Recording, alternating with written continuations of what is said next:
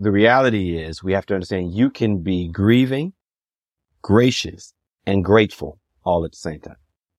All right. We can hold both of these in our hand. So I can be grieving and grateful. So what it is, and how I talk about it is more so just don't allow the role of gratefulness and even joy. The role of gratefulness and joy is don't allow, yes, you're feeling down, you're feeling sad, but don't let it be the only thing in the pot. Welcome to a movement of kindness and empathy. You're listening to Compassionate Las Vegas, the podcast. Embarking on a mission to unite our city under the banner of compassion, we're one among 440 cities around the globe standing together to build a more compassionate world. Now introducing the man leading the charge, your host, Will Rucker. Welcome to Compassionate Las Vegas, the podcast. I'm Will Rucker, and so happy that you've joined for this episode. We've got a holiday-themed episode today. We just had Thanksgiving. We're approaching Christmas and so many other amazing days of the year. And I thought this subject was important because the holidays aren't always happy for all of us. So a good friend of mine is joining us for today's episode, LeAnzar Stockley. He is a grief recovery specialist, among so many other things. So LeAnzar, welcome to the podcast. Thank you. Thank you for having me. Glad to be here. Yeah. So I know you in so many capacities. I want to hear from you exactly what you do with grief recovery, and just so I get it right. Yeah. So for the most part, basically, I just walk people through releasing some of the pain of their grief. All right. But it's a grief recovery method. I'm certified through the Grief Recovery Institute, which has the only evidence-based grief recovery program in the world, actually. So it's basically more than just like a support group. It's actually an action-based program to actually help people process their grief and walk through it in a healthy and well way. And I like that you call it the process, because I do think, at least in my own experience, it is certainly process. So this is Compassionate Las Vegas. And so I want to start with laying a foundation for our conversation with how you define compassion. Basically, I define it as, take the two words, C-O-M, compati, all right, patty, mean passion, to suffer with, to really actually get in the trenches with folks. Of course, with the idea that we can alleviate some things, but for the most part, to actually suffer with one another. Wow. And how did you come to that definition? The dictionary. Hey, that word. But yeah, looking up the original of the word, of what it actually really is made up of the two. I think it's Latin. It may be Latin or Greek, one or two, but C-O-M usually means together.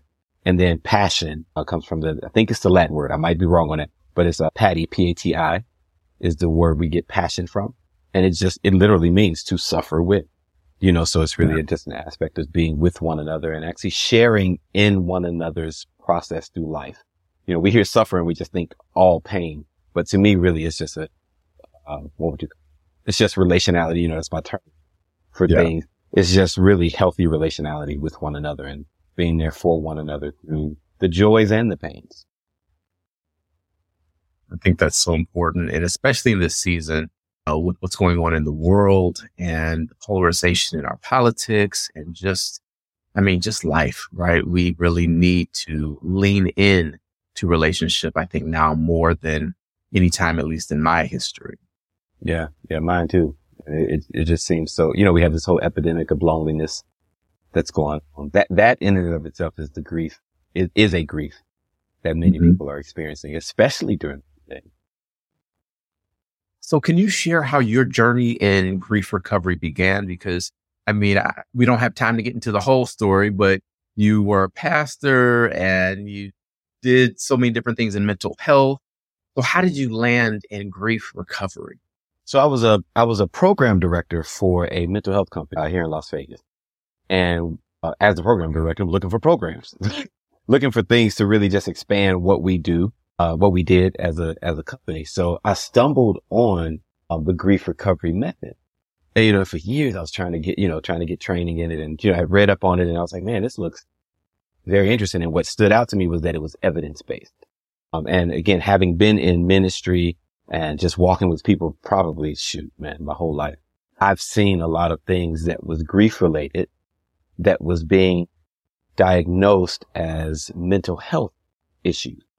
And it just wasn't clicking. So when I stumbled upon the grief recovery method, it really stood out to me, and then the fact that it was evidence based. So it was quite a few years before I was actually able to get training in it because it wasn't cheap,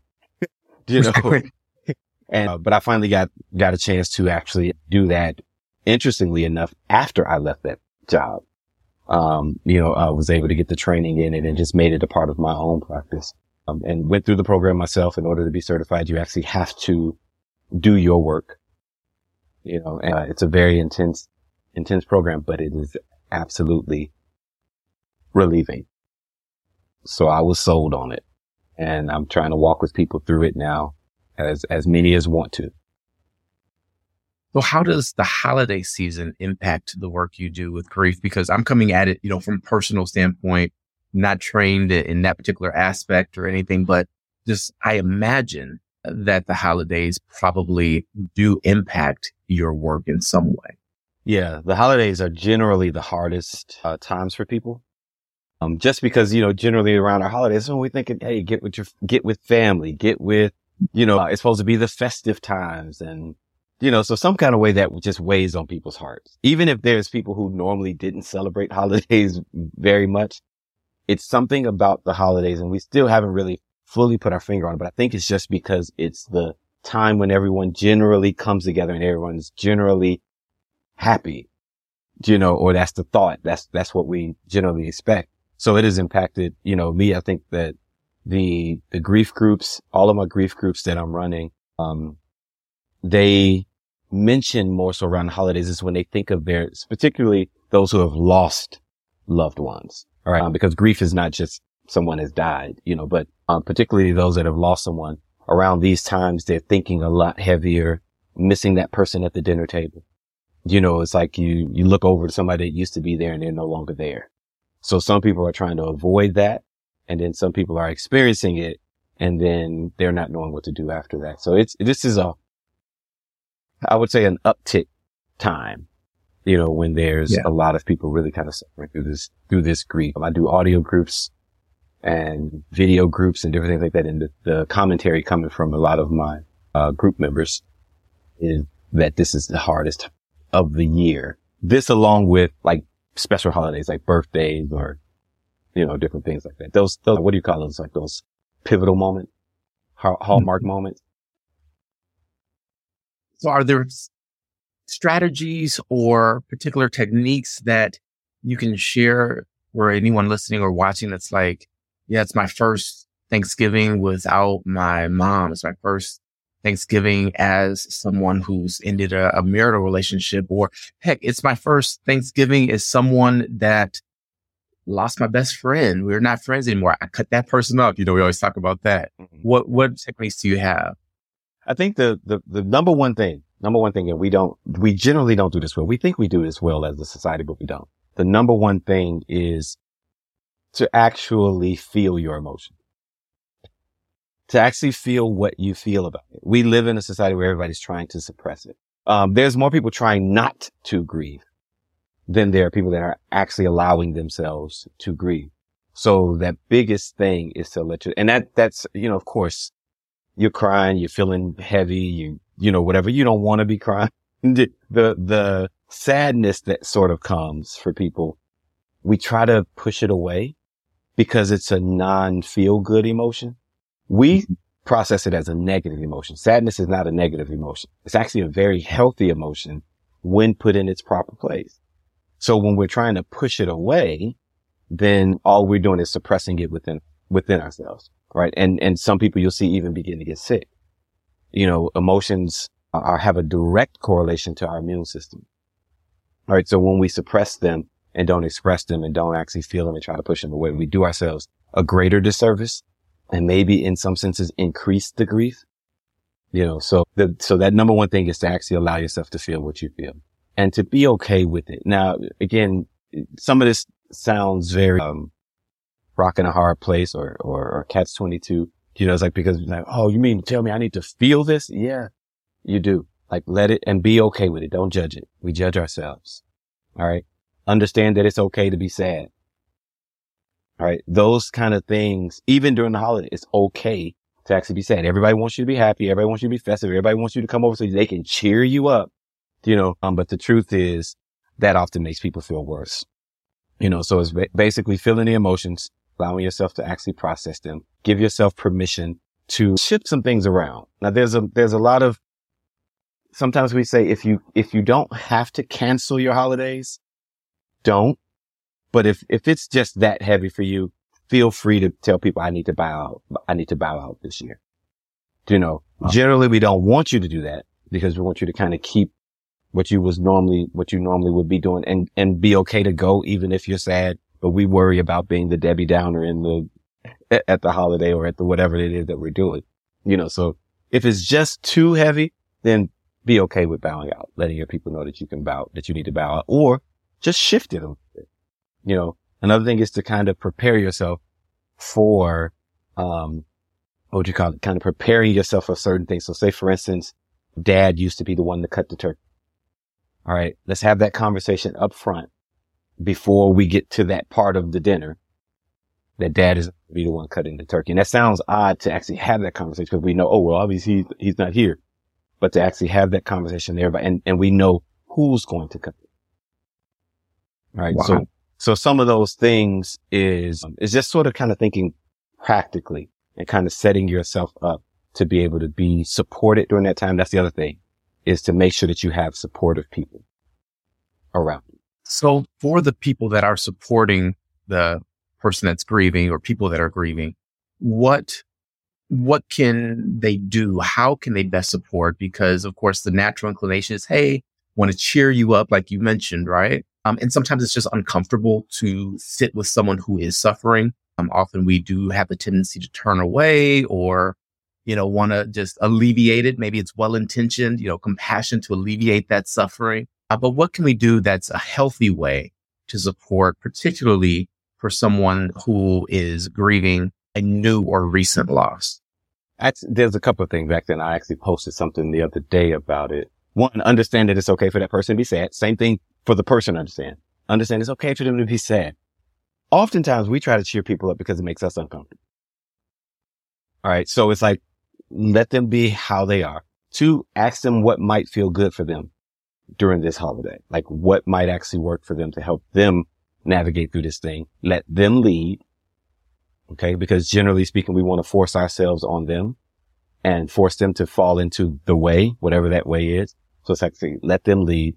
Don't criticize how they're handling the holiday. All right. Because again, emotions, when you're grieving, they can be all over the place.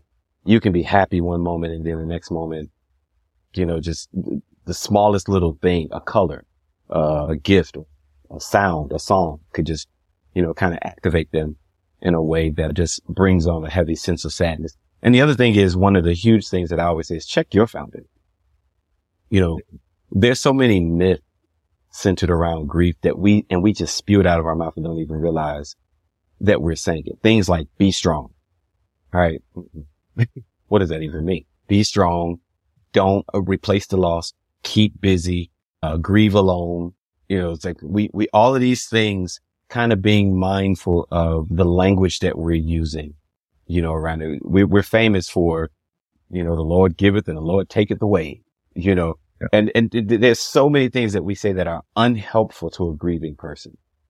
And so it's really just kind of checking our foundation. You don't have to walk on eggshells, but at the same token, think about what would you wouldn't want some of this stuff said to you if you, especially recently, have just lost a friend, a family member, or, whoever you've lost or dealing in grief with, kind of taking that into consideration and just thinking about that. But if we get the myths in our head, the be strong or whatever, then you won't expect them to have to be strong. All right. Just let them be human. All right. And actually experience what they're experiencing during that particular time. That's just a couple of things I think, that we can kind of really do. It's really showing up with compassion, not sympathy.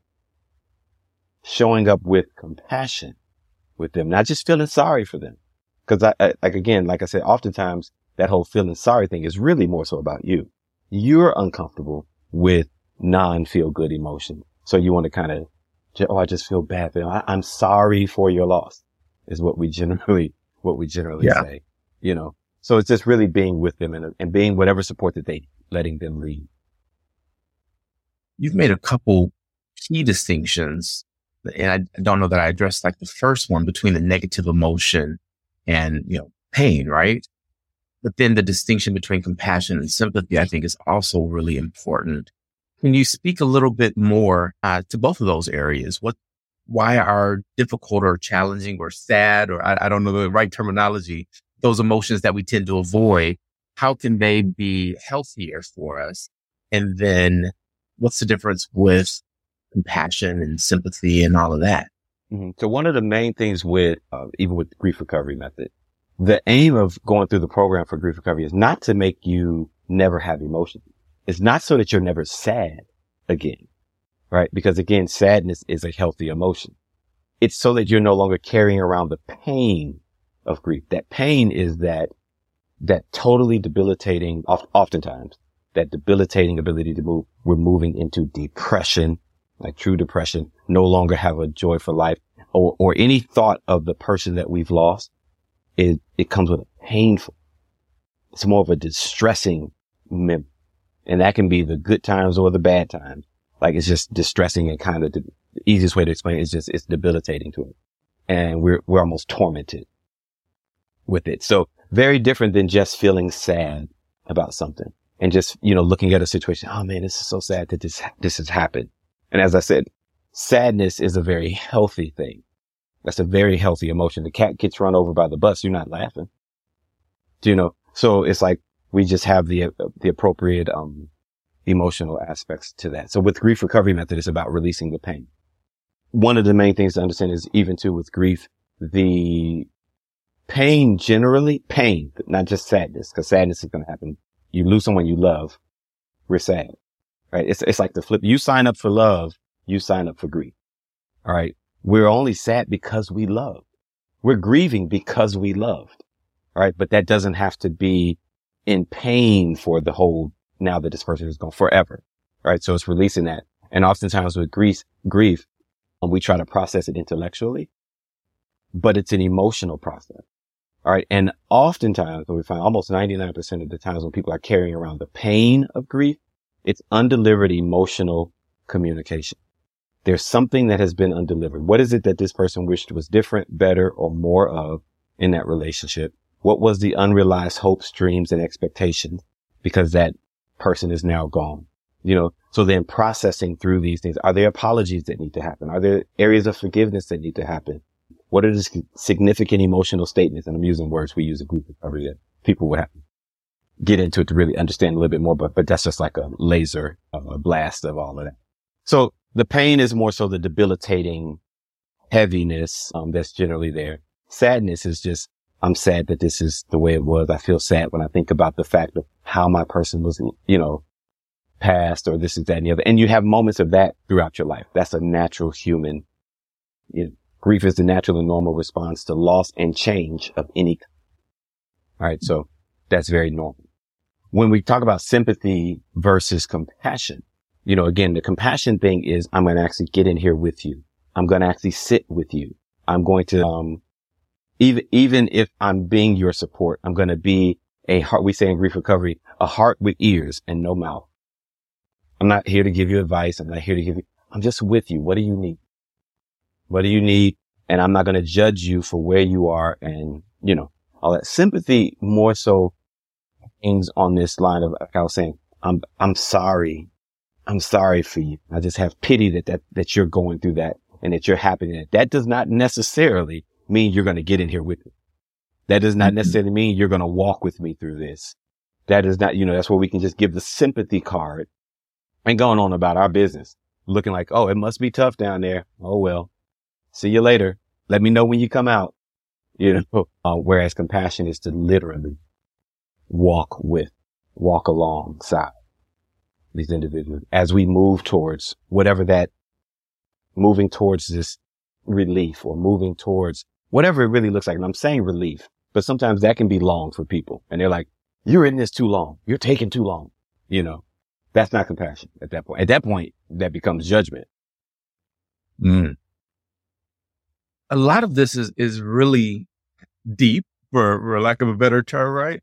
And I'm just wondering, because as you talk through this, I hear more than just, I went through a class and learned how to facilitate a group with this. There was something in you that gravitated to this already, but also it seems like there's some lived experience behind this. And so if you don't mind, share a little bit of really what brought you to the point of really, I would say, being masterful in communicating this subject. My own grief. You know what I mean? It's like, man, listen, I have lived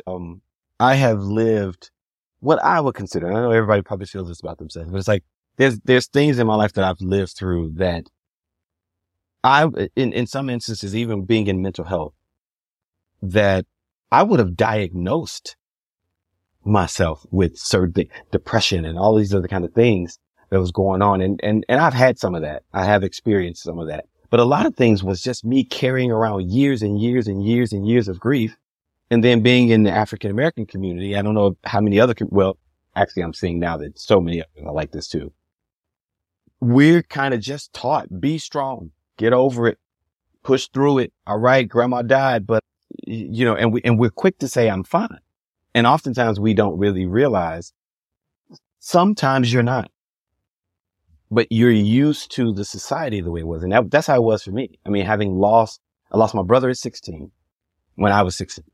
Lost my brother at that he didn't. After that, we lost my great grandmother. And these are people that were very close to me that I considered to be the people in my life. I always explain it as these are the people that saw me.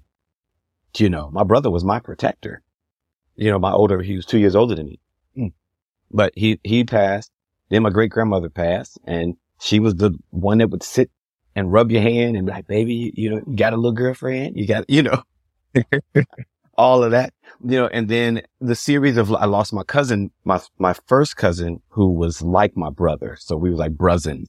We called it brothers. Yeah. And he was also probably the best friend of my life. He's the one that knew every and all things about me. Lost him and, had to go through all those things. And I thought I was okay. Thought I was fine. But the truth is those things were never really truly processed. So I was carrying them around. So in using grief recovery language, these are pebbles in the backpack. We all got these backpacks in life, and these things happen in our life. And again, it doesn't have to just be death. It can be anything. It can be a move. It can be a change. It can be people getting married. People grieve when they get married. Not that they don't want to be married, but it's a change in their life. So, or friendships and different things like that have ended or whatever. And it becomes a pebble in our backpack. And instead of us actually processing it, we just take that stone, stick it in the backpack, and keep on trucking. And I was doing that. I had done that my entire life. And when we go in to do the work for grief recovery, I actually went in to do the work on my ex-partner. So to kind of release all of the pain of that. I did end up doing it on that initially. I ended up having to go back to, because when you're doing the grief recovery work, you go back to your earliest childhood memories of things. And I ended up doing grief recovery work. I started with my mother, who is still living, but there was things that I was carrying from things that happened in my childhood. She hadn't did anything wrong of my first memory, but that was the first wound I remember, was her taking me to preschool. The heart felt abandoned. Mm. And see, so a lot of times what comes up through this grief recovery work is things that you wouldn't have even thought matter, but being bullied as a kid, feeling like you're the only one, those things kind of can come up, and you realize, my goodness, I've been carrying this my whole life, and I'm sitting here. This is what this heaviness has been in my life. So for me personally, I'm processing through some of that stuff. And like I said, did some of the work with using my mother's situation and some other details of that. I felt so much lighter. My relationship with my mother shifted in the positive. And I mean this in jest in one way, but also I'm very serious when I ask this question. Is anyone okay? I chuckle because honestly, I would say I'll say it this way. We all could benefit from grief recovery. Yeah. That's a very diplomatic way to say that. Because what I really wanted to say was no. But we're okay. Like, we're okay, but we're not okay. Like, it's like there are things that, like I said, like we use the backpack method. There's things that I'm seeing, at least in my experience in the field and even in the grief recovery work. There's a lot of us that's carrying around a lot of stuff, and we don't. We're okay in the sense that we're functioning and we look like we're fine. But as I stated, I think we all can benefit from. We're impacted by this world we live in. And again, we're some tough cookies. So we just kind of keep it pushing. We keep it going. And, kudos to folks that could do that. But at the same time, to be our healthiest and even quote unquote lightest selves, meaning not carrying around all these heavy weights, we all could benefit. In the spirit of the season, how can joy and gratitude help with the process of grief? I honestly think that it's joy and gratitude mainly joy that helps us recognize grief. Right? Sounds oxymoronic, but the truth is it's our joy that gives us the strength to even be able to process through grief. And sometimes people say, joy, I don't feel that right. You may not feel it, but I believe that seed of joy is within a lot of us, and it's kind of helping us hold together. Joy gives us the ability to even, in my opinion and work, it gives us the ability to even hold sadness. They work together, and so it's almost kind of like two sides of the same coin. Like, how it said that, when you sign up for love, you sign up for grief. It's like, we only sad about things that we love. So they sort of live in the same room. There's that joy that you have of your loved one, but also I feel sad that they're no longer here with me. But I'm only feeling sad because I had some type of relationship with them that probably gave me joy, but even still tapping into gratitude. There's profound research and science behind the role of gratitude in our lives during this time. Now, what I do see people doing though with gratitude is we try to use gratitude as a blanket or as a rug to cover up sadness. We have to understand that's an ill use of it. That's almost like toxic positivity. All right. So the reality is we have to understand you can be grieving, gracious, and grateful all at the same time. All right. We can hold both of these in our hand. So I can be grieving and grateful. So what it is, and how I talk about it is more so just don't allow the role of gratefulness and even joy. The role of gratefulness and joy is don't allow, yes, you're feeling down, you're feeling sad, but don't let it be the only thing in the pot. There's still some things funny. There's still some things that you can pull joy from. There's still something within you to be able to go and serve someone else. All right. So, but when you only allow the sadness, the tears, the grief to be the only thing in the mix, the only thing in the pot, you'll be consumed by it. So it's just still taking time to recognize the beauty of the flowers, taking time to be grateful for those who are trying to show up for you, taking time to be grateful for your life. These tremendously help us. And like I said, I didn't go too deep into it, but even just mentally with our mental well-being, overall well-being. So, and that is the hope too, is that although I'm grieving, it's not the only thing in the room. So as a whole individual, I want to acknowledge everything in the room. Well, I think that's a fantastic place to pause the conversation, because I'm definitely going to have you back because there's so much more to get into. How do folks get in contact with you? I do want you to talk about relationality, your book, give us the spiel. So do that first. There's the relationality. There's the book. Relationality is that's my baby. All of the work that I do, I coin under relationality. So as my background, of course, I do counseling and coaching and stuff like that. So I do relationships, spirituality, and mental health. And all of that I coin under just relationality because it's all connected to me. And wait a minute, was that a hardcover? This one is a hardcover. Yeah. How come I don't have a hardcover? Now, I'm not walking around with the paperback. Oh, all right. Yeah. But yeah. Yeah, this one is the hardcover version of it. And, but yeah, so this is the book that just really hones in on our relationships as human beings. Just period. And I personally think, I read it, but I personally think that it is a gem for connecting us, because our relationships are remember I said earlier, one of the myths of grief is to grieve alone, but it's ultimately our relationships that help us actually navigate through grief. Right. So this is not about grief, but it's about really sharpening and honing our relationships and tapping into our identity as love beings and relational beings.